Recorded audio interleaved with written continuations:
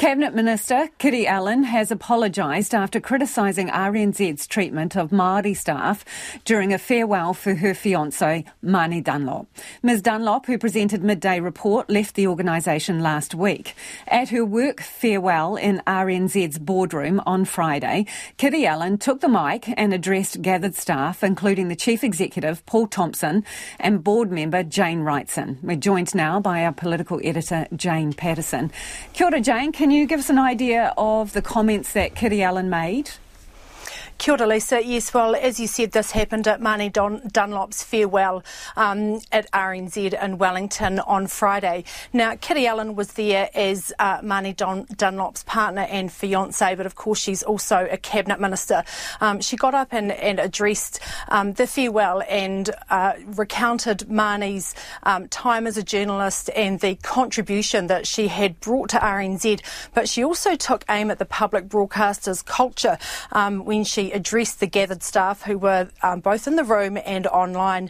She said that the organisation's board and leadership team needed to reflect on why RNZ was failing to retain Māori talent. It was very critical about, I suppose, the prospects and the treatment of Māori staff at the organisation. Now, she did preface her comments saying they were off the record and made in her personal capacity rather than as a minister. So what is the problem with that? Is a minister sometimes a minister and not a minister?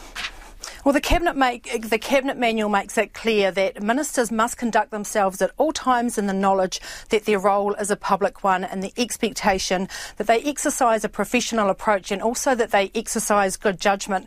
Now, the other element to this is that as a public broadcaster, it is critical for RNZ and the wider media to be seen to be completely independent, editorially independent from the government, the separation from the government and the Fourth Estate.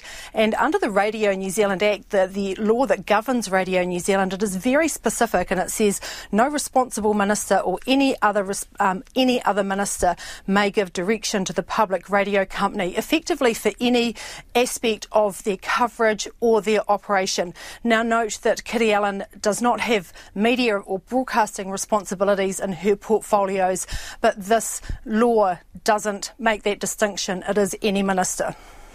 And so has Kiri Allan had anything to say? She issued RNZ a statement a short time ago.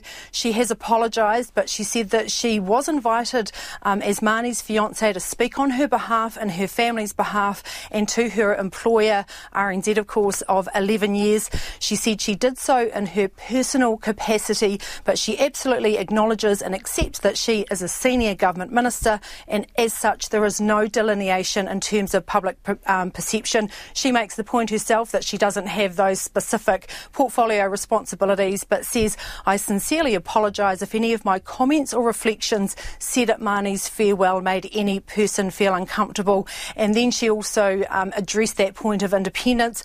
On reflection, I also accept it could have been interpreted as me telling RNZ how to manage their staff or company. That was not my intent and is certainly not my job. My sole intention was to speak on behalf of Māni's family.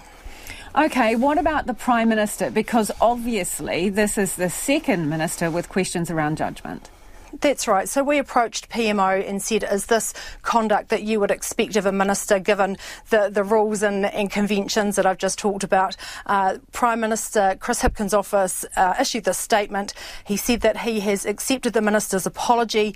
She was invited to the event in a personal capacity and was there as a family member. Now, Chris Hipkins in the statement does acknowledge that it can be really tricky managing family conflicts of interest, and he said the management of issues involving families of MPs is tricky. It is natural and understandable for people to support their families, but he did say in this instance it would have been better if Kiri, given her ministerial position, had chosen not to take the opportunity to speak.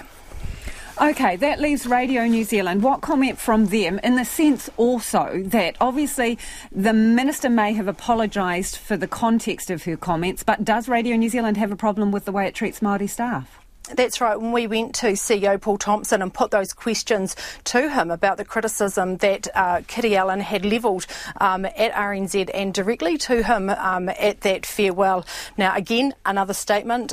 He says, RNZ welcomes kaimahi or staff into the organisation with either a mihi whakaatu or pōwhiri. As is customary, we also farewell kaimahi in the appropriate manner. He says they're private functions and provide an opportunity for whānau and kaimahi to gather to acknowledge, celebrate and support departing colleagues. Farewells also include an open invitation for anyone present to whai kōrero, and the free expression of views is encouraged. More than a dozen people took this opportunity, but the statement did not address those criticisms about RNZ's culture or its treatment of Māori staff.